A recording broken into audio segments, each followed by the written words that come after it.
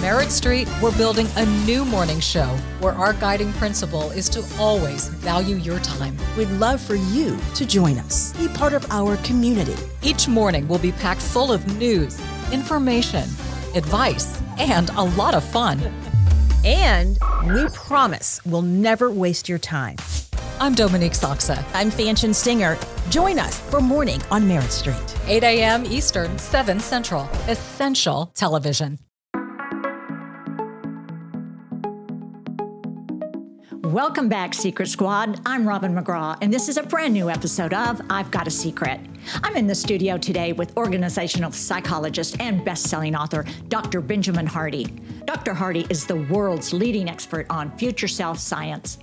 What is that exactly? It's the idea that the more connected you are to your future self, the better you live in the present, resulting in a happier, more productive, and more successful life. Dr. Hardy's new book, Be Your Future Self Now, The Science of Intentional Transformation, outlines all of his applications of this concept, and he's here to share some secrets with us today. This is The Secret to Caring for Your Future Self. Yay! That's beautiful. Let me just tell you something, Secret Squad out there. We've already had so much fun. I mean, he walked in with flowers for me. I said, this is a first. I mean, this man has made my future self very happy today. Perfect. Thank you so much for being here. Yeah, really happy to be here. Thanks for the opportunity. I can feel the energy is so positive. Yep. And the topic is so important. So first of all, can you tell everyone about your personal experience with discovering the connection with your future self?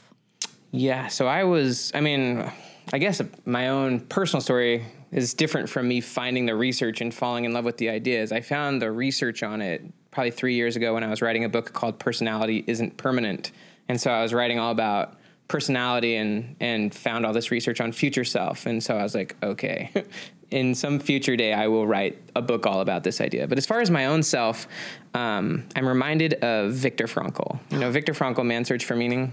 Yes, that's one of my husband's favorite books. Yeah, so his stuff really hits me very much as well. One of the things he said is that, you know, everything he did in the concentration camps was to help people have a future goal that gave them the grit, the stamina, the meaning to get going forward. So for me, I was an 11-year-old boy. My parents get divorced, becomes a traumatic experience. My father becomes a drug addict, but I had I guess you could call it future goal that gave my life meaning, and that was to serve a church mission. So that's what allowed me to survive the situation. That was kind of a North Star. That's what, you know, there's a great quote, there's a quote that says, the bigger your vision, the better your decisions.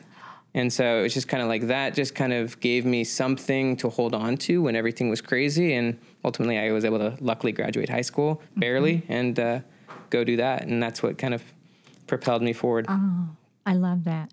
And can you speak on the research that supports connecting to your future self in order to make wiser decisions? Yeah, there's a lot of it. Now, I really think that this is where all of the whole field of psychology is trending.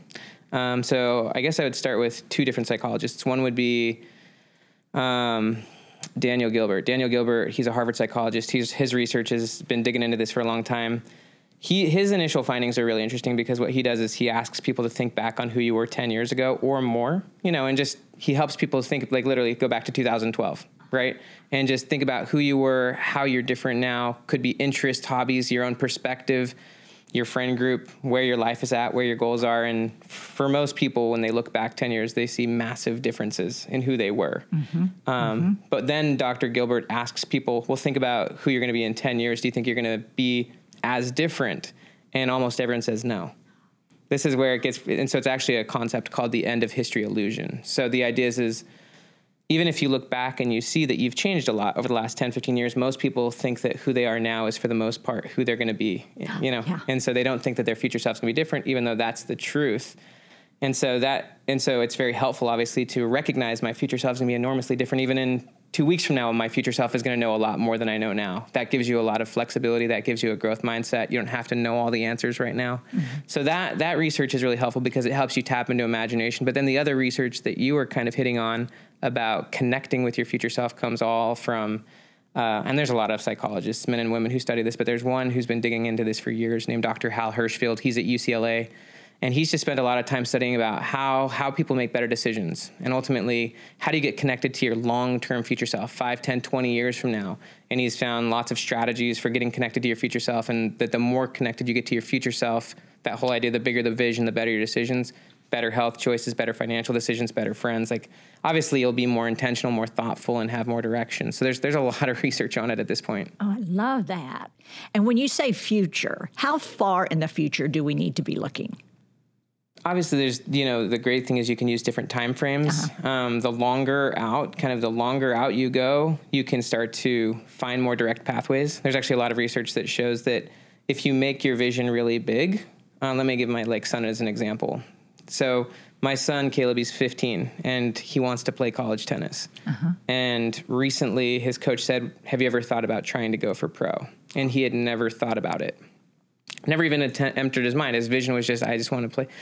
But what's really interesting, and this is what the research shows, is that if you chunk up your goal, if you make it a level higher, there's a lot fewer pathways to much higher and further goals, right? It's like, let me give an example. So in Orlando, Florida, where we live, if his goal is to go to, I'll tell you what happened. So first off, we were driving home, and I told Caleb, that's his name, I said, what did you think about what he said about that comment about going pro? And he said, I don't know. And I said, well, do you think that the current pathway you're on would take you to pro if that's what you decide? He said, no. Really? Right? It's like, and I said, well, if you wanted to go pro, I guess we'd have to change things up, right? Like, if you were committed to that, you'd have to maybe find a new coach and stuff. He's like, yeah. And like, basically what the idea is that if you have smaller goals and even closer goals, there's a lot of possible ways to get there, which can actually make it really hard to make choices. If you got 1,000 options, it's hard to choose which one. So like in Orlando, there's probably 1,000 coaches that could get Caleb to the college tennis level. Yeah. But if he was serious about going pro, there's maybe only like 3 to 5, like legit. There's fewer paths to bigger goals, right? And so those are a lot healthier, and like they're a lot easier, because then you can separate kind of the distractions from what actually works. So longer out really helps. Higher goals really help because they separate. Yeah. They separate all the things that you're doing that are honestly kind of like a waste of time, and they help you find the few paths that would actually get you there. Because he would probably not even go to college and play in college. He might not. He might skip that whole process and all of the decisions he'd have to make and everything he'd have to do that goal. Yeah, so that was kind of the not exactly the answer to your question, because you asked how long, and I was kind of thinking more height but depth. But yeah, I think it's good. I think the longer you go with this, the kind of more connected you get to a longer and longer future self. It could be 5, 10, 20 years from now, and I think you get better and better at it, like a muscle. But in terms of like hyper practical, specific, after you kind of are connected to a bigger future self, I think no more than 3 years on like actual specific goals. Like, you can accomplish a lot in 3 years, but in terms of connecting to a future self, it could be as far out as you want. It could be 20, 30, 40 years. And it also depends on how old you are. Yeah, 100%. The age. I mean, I have a friend, and this is kind of a funny story. He's someone I collaborate with. I write books with him. His name's Dan Sullivan. He's 80. But he believes he's going to live to 156. Like, he genuinely believes that. He's believed that for 40 years because he wants to live a full century. He wants to live, from, the year 2000 to the year 21. But he also has a great quote that says the only way to make your present better is by making your future bigger. And because he believes he's going to live longer, like he's still making big investments in his future. Like, if you're at the point in terms of health, business opportunities, if you believe that you don't have much future, or if you don't have hope in the future, you're not going to make investments in that future, in whatever type of investment, your health, learning new things. But because he feels young, he believes he's going to live another 70 years. Like, he's still taking on huge projects. He's collaborating with young people. Like, he's doing a lot of things. He's investing a lot in his health because, that goes back to the idea, his vision of his future self is driving his actions and behaviors. And so even him in his 80s, he's got a very big connection to a future self who's living for another 70 plus years, and that's guiding the decisions he's making now. So I think you can apply it in any way. So he actually has a tool. He even has a little book, honestly. It's called My Plan to Live to 156. Yeah. And he has a tool, because he's been coaching high-end entrepreneurs for like 50 years, but he has a tool he came up with called the Lifetime Extender. And is all he does, first off, exactly like you said, he says everyone usually has a number in their head for some reason. It could be due to family. It could be due to just averages, norms. For some reason, we have a number. I could say, I think I'll live this long But what he does is he asks you, okay, so what's the number? And you don't have to say it, but like put your head in it. And then he says, put yourself exactly a year before that. So if you say, I think I'll live till 87 or whatever. All right, well, where do you think you'll be at age 86? Like, do you think you'll be healthy? And most people are like, yeah. It's like, and he just gets people thinking like, do you want to have mental clarity and health and stuff? And most people are like, yeah. It's like, okay, so if all of those things are true at age 85, then do you really think you're going to die at 86? And they're like, no. So anyways, he helps people project out and choose a longer life. I think I've chosen when I did the lifetime extender that I just thought I'd probably live to my 80s, maybe 90s, but I'm like, well, I guess I'll just live to at least 110. Why not? Well, you know what I mean? I'll tell you, it changes how you approach it. I just decided I'm going to for sure live to 100. Well, what's really interesting with the future self research is basically just the idea that everything anyone is doing right now is based on the future that they most believe in, the future that they're most committed to. And so you can see when people get to a place where they're kind of throwing in the towel on their career, or they think like, I don't have that much time left, because that's the future that they most expect. And the future that they most believe, then it kind of creates energy in their body. It drives everything. So our future, and this is kind of one of the big ahas of all the research, is just that whatever future you most believe in, whatever future you most are committed to, that's the thing that drives everything you're doing right here and now. All of our actions, everything we're doing. I completely agree.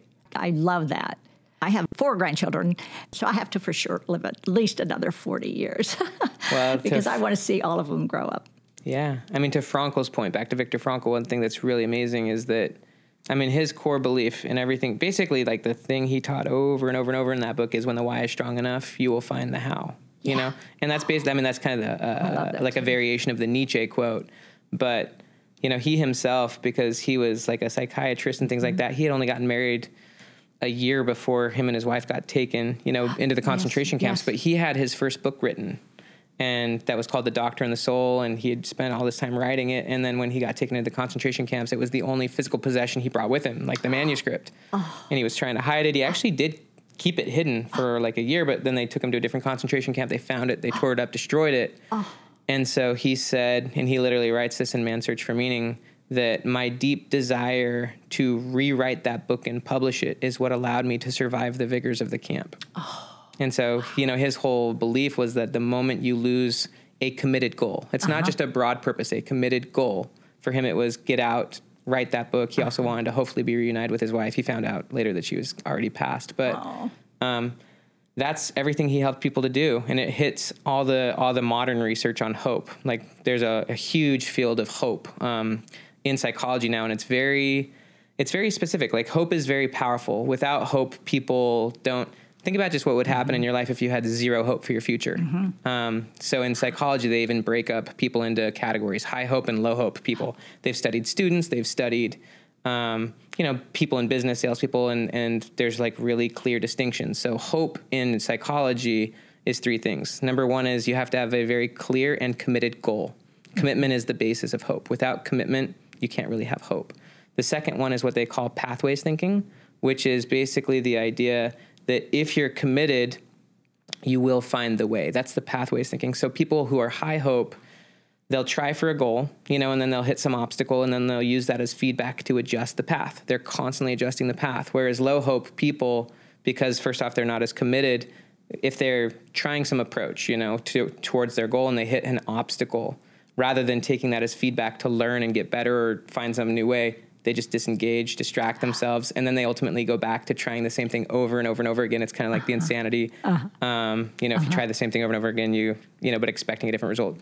So the third aspect is agency, just that you believe you have choice, you believe you can make a difference, you believe you can change, you believe you can find it. So yeah, that's basically just kind of the key. And I think it's kind of fun just that you can commit to a goal, and then you will find the way if that's what you want to really do. I love this. How do you stay hopeful even when everything seems to be going wrong? That's a really good question. I think there's a lot of things you can do to remain hopeful, especially when things are going wrong. One is, and this is a strategy that is very useful, is actually look back and actually see that you have made some progress. Like you have made progress, even if it's little progress. If you look back and you see that I am actually a little further than I was before, even if it even feels like I've gone backwards, I know more than I knew before. this is kind of a concept of post-traumatic growth, where you take any experience and you turn it into progress. And so I think one for me is that I'm not comparing myself to anyone else. I'm not comparing myself to you, anyone. I'm not playing anyone else's game. The only person I'm comparing myself to is who I was yesterday or 3 days ago, or I'm only playing my own game. And so if I'm always playing my own game, I can see that I'm further than I was before. Oh. That's one. I think another one is definitely, like if things aren't going well, if this goes back to pathways thinking, kind of take a step back. Like maybe I need to try a new strategy. So like as an example, like we adopted 3 kids from the foster system. We have them now. We've had them for like 7 years, but even us, sometimes it can feel like we're on a massive uphill battle. And so seeing progress is a big one, because sometimes when you're trying to do things is all you can see is, I guess you could call it the gap. Like actually I've written a book called The Gap and the Gain. And so like, it's easy to see the gap between you and your goal. But I think if you see the gain, even me seeing the gain in my kids and saying there is progress here, but also, with the pathways thinking, I could probably try a new way. This isn't working. Like maybe we need to try something new. We got to be better. We got to. So I think always just being willing to try. Like I like what Brene Brown said. She said, you're either trying to get it right or you're trying to be right. And I think if you're trying to be right, you've kind of turned yourself off to learning.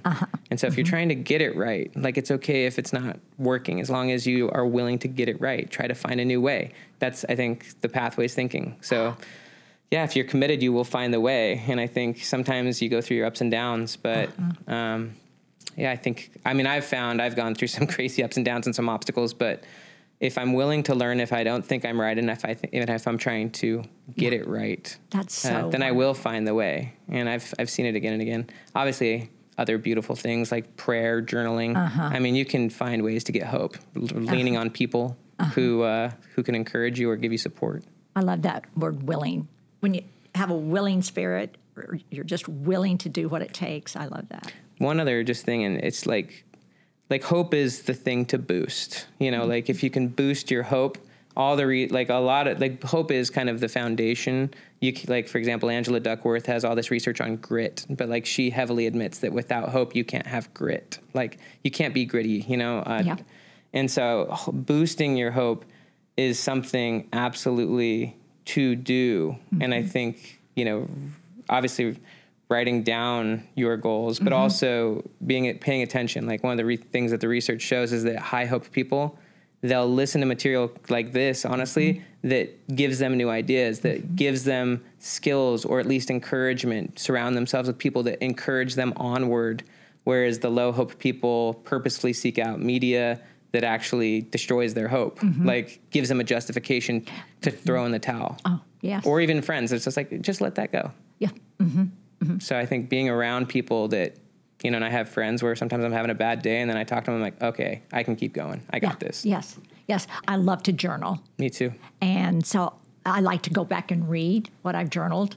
And sometimes if I can tell that, I must have been having a bad day because I didn't write anything real positive. And so I'm going to do that. I'm going to rewrite those feelings or rewrite that message to myself. That's cool. Yeah. Like go back to an old journal and rewrite the old days journal entry kind of? I do.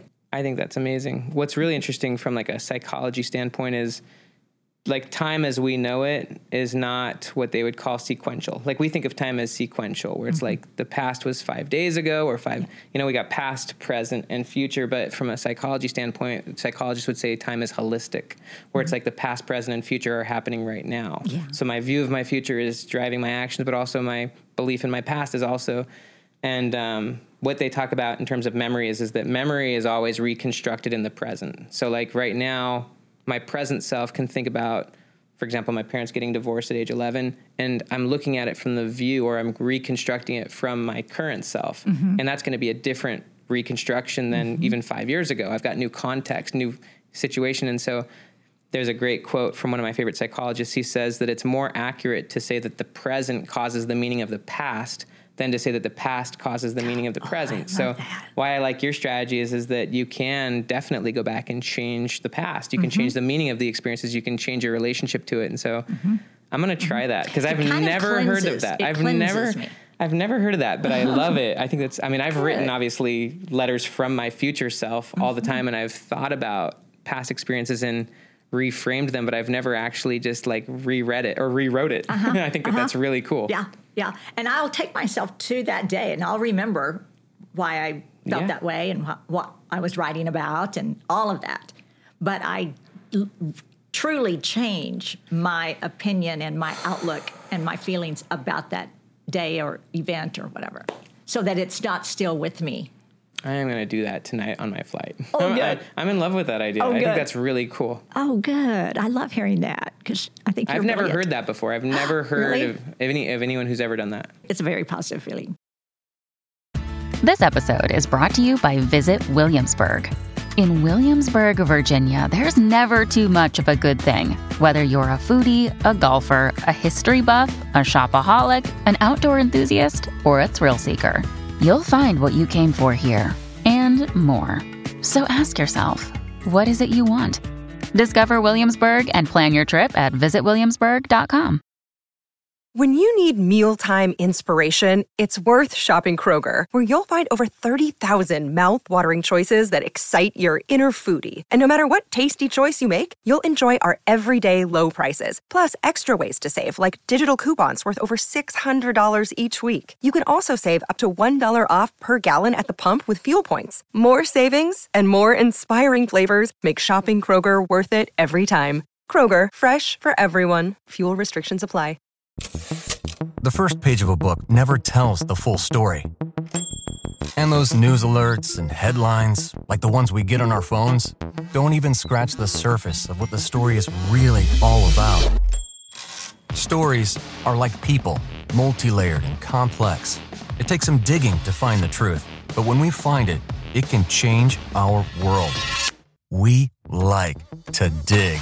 The news on Merritt Street. Essential television. So I think right now we'll do what I have done in every podcast. I do two things. When I started the podcast, I said, okay, we're going to do two things with every podcast. And one of them is drink of the day. And so we create our drinks of the day. And this drink is called Happy Future Self. Today's drink of the day is a hydrating, electrolyte-filled tonic that will help your future self feel fresh and rejuvenated. It has 2 cups of unsweetened coconut water, 1/3 cup of fresh lime juice, 2/3 cup of filtered water, and 1.5 teaspoon of raw honey, 2 strawberries, 1/8 teaspoon of Himalayan pink salt. You muddle the strawberries in a tall glass, combine all of the other ingredients, and stir until the salt is fully dissolved. This drink will help with water absorption, brain and heart function, and flushing out waste. How's that sound? I want one. I do too, and it's coming right now. Oh, that's sweet. That's a good title. Happy Future Self to you. Cheers. Yes, cheers. Doesn't it look beautiful? And so, Secret Squad out there, you know you can go to I've Got a Secret with RobinMcGraw.com, and you can see how beautiful this drink is, and you can get the recipe. The Happy Future Self. That's a beautiful. I love it. Happy Future Self. Okay, so what sort of things start to happen when we disconnect from future versions of ourselves? I'll go at a few angles. You know, from Viktor Frankl's standpoint, what happens when you lose that connection to your future self?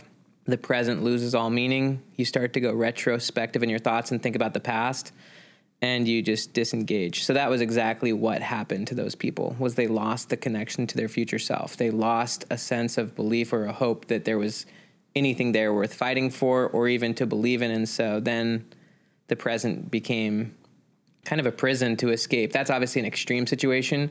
There's a great TED Talk called The Battle Between Your Present and Your Future Self. And basically, this is a lot of the research that shows that when you're not connected to a bigger picture future self, then is all you're going to end up doing is seeking short-term dopamine rewards in the present. You know, you'll just try to, you know, whether it's scrolling on social media, whether it's eating junk food, you're not connecting your actions and behaviors to a bigger future. And so in that sense, the future self is losing the battle with the present self because the present self is doing a lot of things that are ultimately detrimental to the future self. So That's kind of what happens. There's a funny joke that Jerry Seinfeld used to, make on Letterman, and he would talk about, in a small sense, he'd talk about night guy and morning guy. Yeah. And he talks about how night guy always screws morning guy. Like night guy, he's like, I'm night guy. I want to party. I want to stay up, and then morning guy's upset because he's got to get up for work, but night guy went to bed at 3 a.m, and so it's like night guy always, he says night guy always messes up morning guy. So I just think you're just kind of setting yourself up for disaster when you're not connected to a bigger picture future self. Aristotle basically just believed that intentionality is what makes humans intelligent. Like the more intentional we get about what we're doing, about what we want, about what we most believe in, he called it final cause. Like, what is the thing that you ultimately believe in and want to live for? If you don't have, that's what he believed made humans so intelligent, is that we could be intentional. So without that, we kind of just become reactive to our environment. That's great. What are 2 types of ways we're motivated to achieve goals? 2 types of ways. I think that psychologists have a lot of different frameworks for goals. I think one would be what psychologists would call approach, and the other one would be avoid. Oh. And so, one way is that your goals could be things you genuinely want, that you're trying to approach, that you actually, and that's actually a lot harder for people. It's a lot easier to think about things that they want to avoid, and avoidance goals are goals too. Like if I want to avoid, being around that person, or I want to avoid being in debt. So would fear also be something that would keep you from going for your goals? Yeah, so you can know that it's probably an approach goal or a freedom too if you feel a lot of fear, because fear and excitement actually are kind of companions. And so if you're just trying to avoid things you don't want, there's not going to be there may be some fear, but there's not going to be any excitement in that. Yeah. Whereas if you're thinking about what do I really, really want, it could be, go for that dream, or it could be to have that conversation or to talk to that person. There's going to be a lot of fear there. But also there's a huge amount of excitement if you went for it. So yeah, every time you go on the freedom to side where you're actually choosing what you want, you'll have to go through fear. Yeah. Like that's when you actually commit to it. That's actually when you become alive. That's where the excitement comes. That's where you start learning. Once you go through that and commit to it, then all of a sudden you feel different. You've actually now become a different person. And now because you're at a higher level of commitment, that's actually when you start being your future self, actually, to the idea of be your future self now. Like that's when that's now when you are being who you want to be. And there's that whole idea of be, then do, then have. You're now being and doing what your future self would do. So that's pretty much the key right there. That's wonderful. That's wonderful. Is it simple for everyone to figure out what they're motivated by? I think it is simpler than we make it. I think that we come up with all sorts of rationalizations about why we should want what we want. But I love the quote, and this is kind of an Alcoholics Anonymous quote, but it's all progress starts by telling the truth. Yeah. So this could go to journaling. First, obviously, you want to tell yourself the truth about what you want. Back to my friend Dan Sullivan, he has a great concept called wanting what you want. So like he actually back in 1978 got divorced and went bankrupt the same day, literally.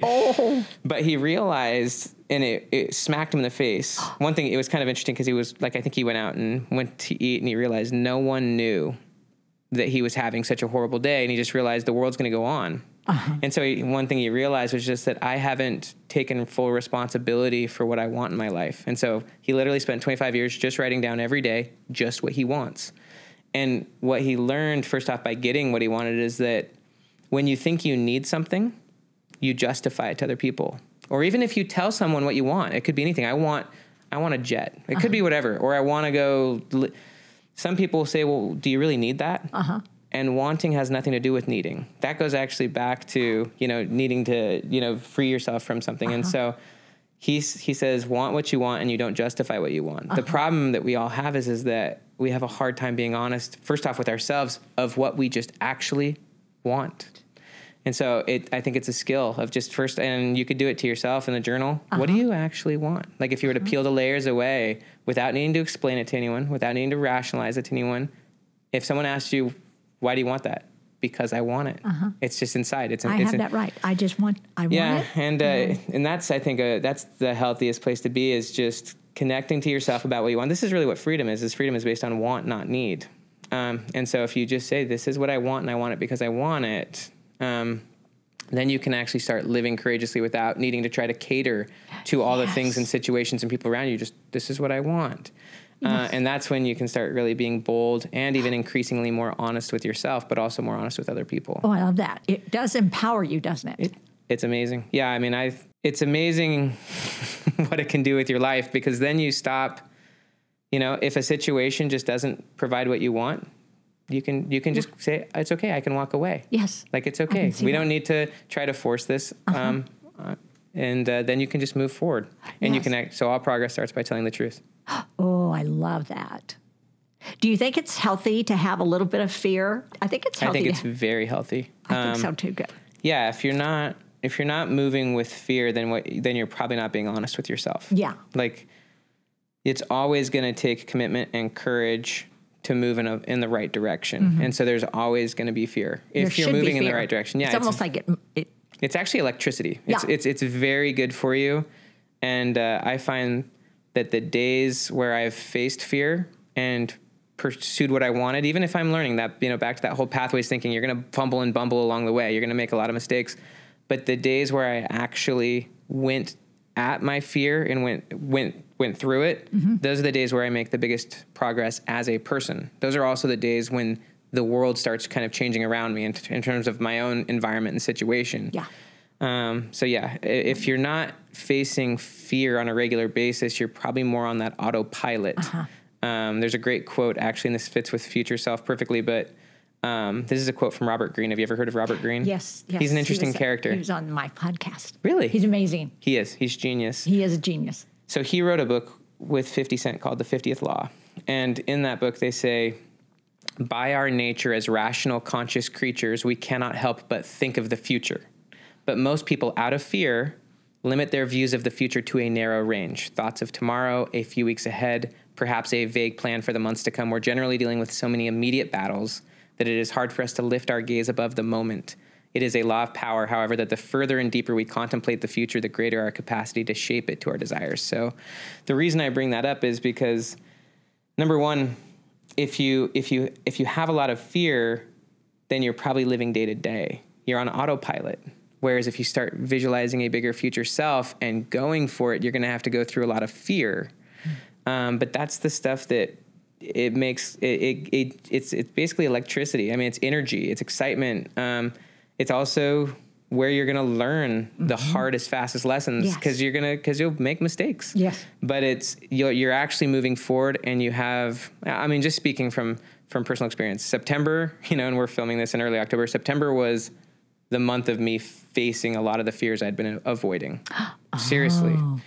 There's a great quote that basically says, how you do anything is how you're doing everything. Yes, yes. And so, well, I like that one too. When I started to face my fears, some of the fears I'd been procrastinating, like, for example, a conversation that really needed to happen that's going to be either really big for my future self or it's going to take my future self a different direction. Once I actually went and had that conversation, which I had honestly procrastinated for a year, all of a sudden I had, like, everything else in my life started changing, because now I was actually facing my fear. I was doing what I wanted. And so because I was doing that, again, how you do anything is how you're doing everything, I started to see all the other areas of my life that were a little out of order, whether it's like my health or some habits. And like, because now I'm living powerfully with intention, I'm doing what I want, and I'm willing to face the repercussions and figure it out. Then you start to become aware of all the things in your life that are a little out of alignment. Oh, that is so interesting and so true. I love that. You talk about a whole list of super helpful steps to be your future self. Could you give us a few? Yeah. I would say step one would be clarify your contextual purpose. I say contextual because right now I'm in a context. You're in a context, right? My context is I've got 6 kids. Some of them are teenagers. Some of them are small. So like my context right now is different than it was 5 years ago when I was a grad student and we had a few foster kids and I was trying to become a professional writer, right? So me in that old context, my future self, I guess you could say, was trying to become a professional writer, right? But that's not really relevant to current me. So contextual purpose is just based on your context now and the context you want in the future. what is that purpose? You know, with Frankl, what's the purpose?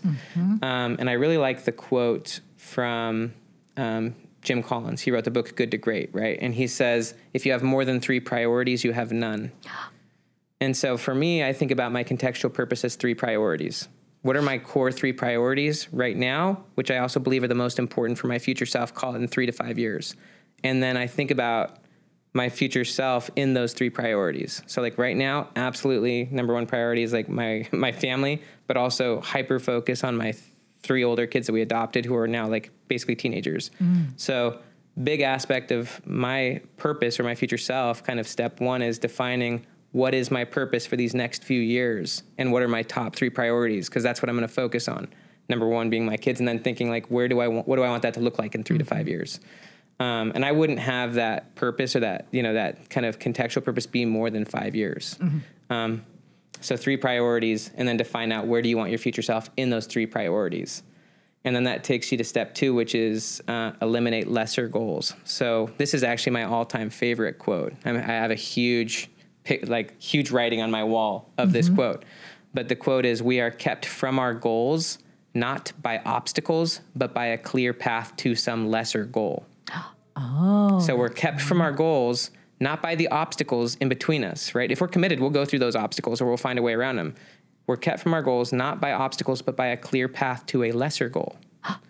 And so it becomes really powerful once you've clarified your purpose and your 3 priorities and gotten committed to that, to start saying no to those lesser goals, those things that are, you know, they conflict, or it could be old habits, it could be friends, it could be a job, it could be an opportunity, but it's now a lesser goal. It's actually taking you away from where you want to go. So start saying no to more and more of those lesser goals. And you can know if it's a lesser goal, if it's taking you away from where you want to go, or if it's outside your 3 priorities, right? If this is, so that really helps. I love that. Here's one more. I'll give you one more that's kind of more of a super practical one, which is just schedule your future self, literally. So like for a long time, I didn't honestly have writing in my schedule. I would go to school, even when I had become a professional writer, like it was still something I was just like squeezing in the day. Right. Yeah. And so I think the sooner you start scheduling your future self, it's like, if you want to do X, you know, like put that into your schedule and like make it your time. Because now when you're doing that, you're now being your future self. And so changing your schedule so that you're prioritizing what I would call the important over the urgent, which is you're actually blocking out your future self first. And when that time block comes, do what you want to do, whether it's, for me, work on that book or go take my daughter on the daddy-daughter date. Like start making your schedule look the way you want it to. So I think that's just the key on a weekly basis. Put the important before the urgent. And as you start doing that, your life will start looking like your future self. Oh, I love that. Because so many of us do say, oh, I really need to start doing this, or I really need to start doing that. And it is always something that is important, and it is something you really want to do. But it seems like if you're saying that, then you're not doing it, and you have no plans to do it. You have to stop right then and put it in your schedule. Yeah, and I think if you put those in your schedule first, then you're putting your future self first, which is honestly you living powerfully and living intentionally, and you're living the life you want, and you're being your future self, which one of my favorite, have you ever read the book As a Man Thinketh? It's kind of it's an old classic. No. But he says that we do not attract what we want, we attract who we are. Right. And so I just think when you start being your future self, you start, bringing in, you start doing what your future self would do, you start having what your future self would have. And so if you actually put it in your schedule first, and you start saying no to those lesser goals, whatever they may be, then as you're doing more and more of that, that's actually basically you adopting the identity of your future self, because identity as a concept is what you're most committed to. That's what identity is. That's the definition of identity. It's that which you're most committed to. And so once you start putting it in your schedule, or, being public about it and actually start doing it, you're demonstrating your commitment. You're also uncommitting to the lesser goals, which may be relevant to your past or your current self, but they're a distraction to the desired future self you have. Oh. So once you commit, then you'll start identifying as your future self, and you'll start being that, and then you'll start getting what your future self wants. Oh, I love that.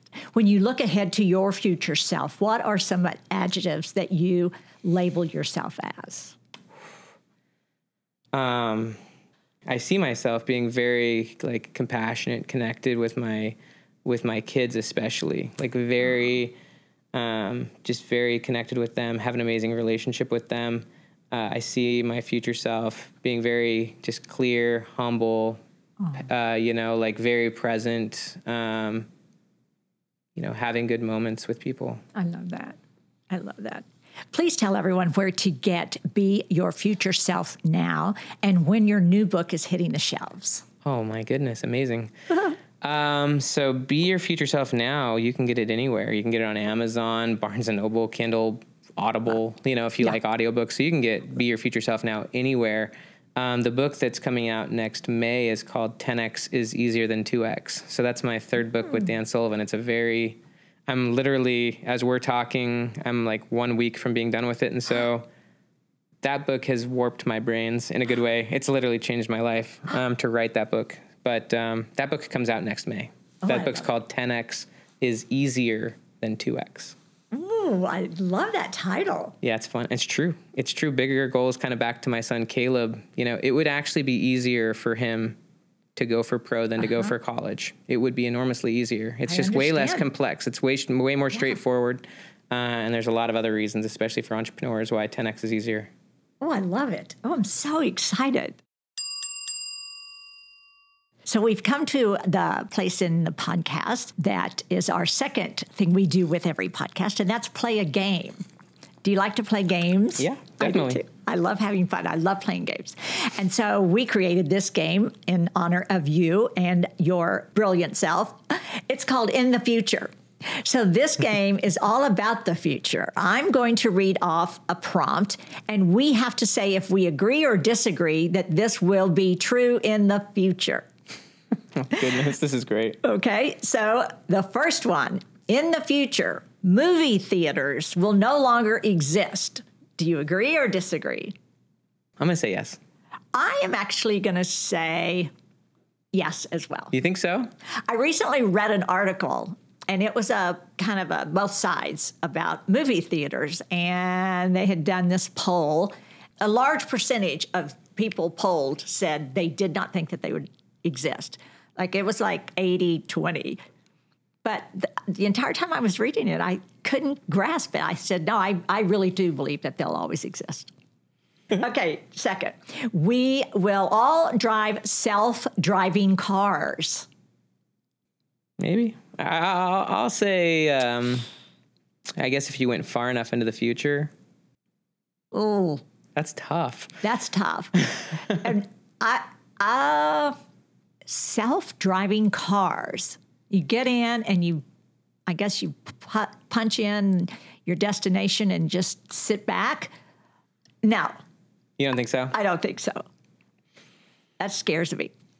One thing that's interesting about just this in general is that certain events lead to changes that become, basically normalized. And so it'd be interesting to see like what event would, have to lead to that. But yeah. I'm going to go with no as well. Although, who knows, maybe in 100 years, they just require that. Who knows? I don't know.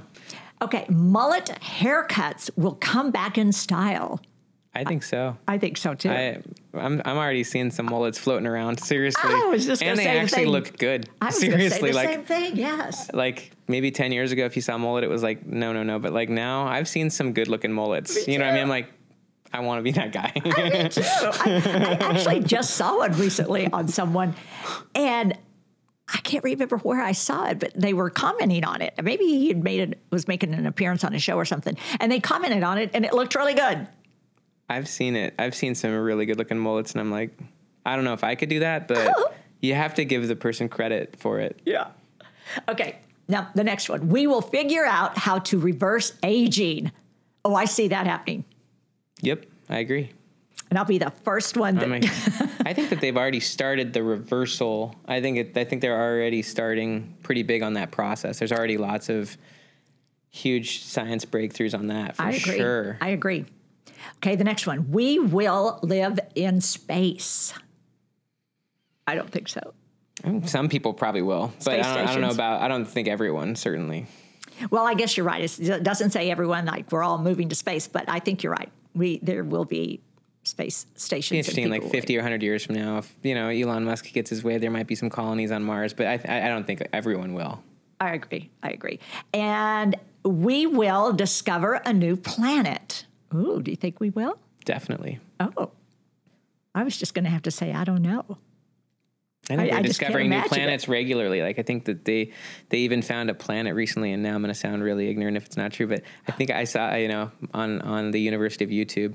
I'm just kidding, but I saw, I think we've discovered a planet that's bigger than certain stars. Really? Huge planets. And so, I think we're finding new stuff all the time. Okay, well, I guess that is very possible. Well, sadly, that brings us to the end of this episode, and I'm sad. This has been unbelievable. But before we wrap up, I need to ask you one final question. This podcast is all about sharing life-changing secrets that maybe you've learned from a friend or from a family member throughout your life. Just a secret that you loved hearing and you think might change someone else's life. Can you give us one?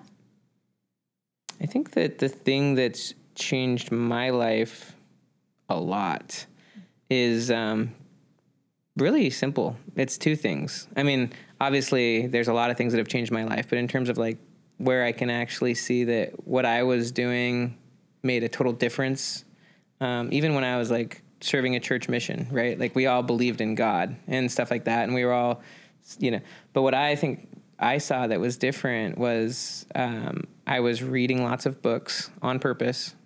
Even I was recently talking to my daughter about this. I went and took my daughter and her friend to go get frozen yogurt, and they were talking, her friend was saying how she hates reading, and I was just like, I'm okay with that, but people who read do really interesting things in this world. You know what I mean? So I think reading and learning, making, because we're always in a world of consuming content now, but most of that, I think for most people, it's not contributing to their future self, right? It's more just pure entertainment, and I'm all for being entertained, but it's not changing your brain. It's not changing your worldview. So for me, I think if I'm constantly or regularly studying, reading new things, and actually learning for stuff, my brain is healthy. But so that's number one. And then the second one would be journaling. We've already talked about this, but even your little example of reframing a past day, it's amazing. I'm a huge believer that journaling is probably the best way to heal your past, to get centered in the present, and also to really clarify and commit to the future you want. And even just honestly, when I was on the plane today, I think if you give yourself space to journal, you get inspiration. When I was on the plane today, it was really funny. And I was not planning on giving you that book when I was driving. Seriously. When I was on the plane, I was journaling, and I was just journaling. And I literally got the thought, bring her flowers and give her the book. Seriously. The reason I brought that is because that's going to be my next solo book. I'm going to adapt that. And so I was going to read it, and I just got the thought, which was get her flowers, bring her the book. Oh, wow. And I think if you give yourself the space without the distractions, the pings and the dings, it's very easy on a plane, but early in the morning, late at night, or just during the day, if you just sit and write in the journal, and you can do a little meditation before if you want, you can even pray before if you want, but if you're just sitting there with your thoughts, and if you're just writing about things that matter to you, and I have this happen all the time, you get an idea, and then you just follow that idea forward, and then all of a sudden, and then you can feel it emotionally. Yes. It's just this is the right thing. Boom. I'm doing it, committed. And so if you don't give yourself that space, then you miss that inspiration. And so, I think journaling and just constantly learning are the two things that are just, I think you got to do them. That's so beautiful. Thank you so much. And before we finish, I want to tell the Secret Squad out there that's listening, Benjamin was talking about this book that I'm holding in my hand. It's called Slipstream Time Hacking: How to Cheat Time, Live More, and Enhance Happiness. You've enhanced my happiness today. You are such a beautiful spirit. Thank you. Thank you. So this has really, truly been a wonderful time. But can you please also tell the listeners where to find you and your books online? Sure. Yeah, you can just go to benjaminhardy.com. All the books are on Amazon, which is basically the easiest way to buy a book or an audiobook. Yes. And I hope you enjoy it. And it's been a pleasure. It's been wonderful. So Secret Squad, as always, head on over to I'veGotASecret with RobinMcGraw.com for more from this episode. I'll see you next week. Bye-bye.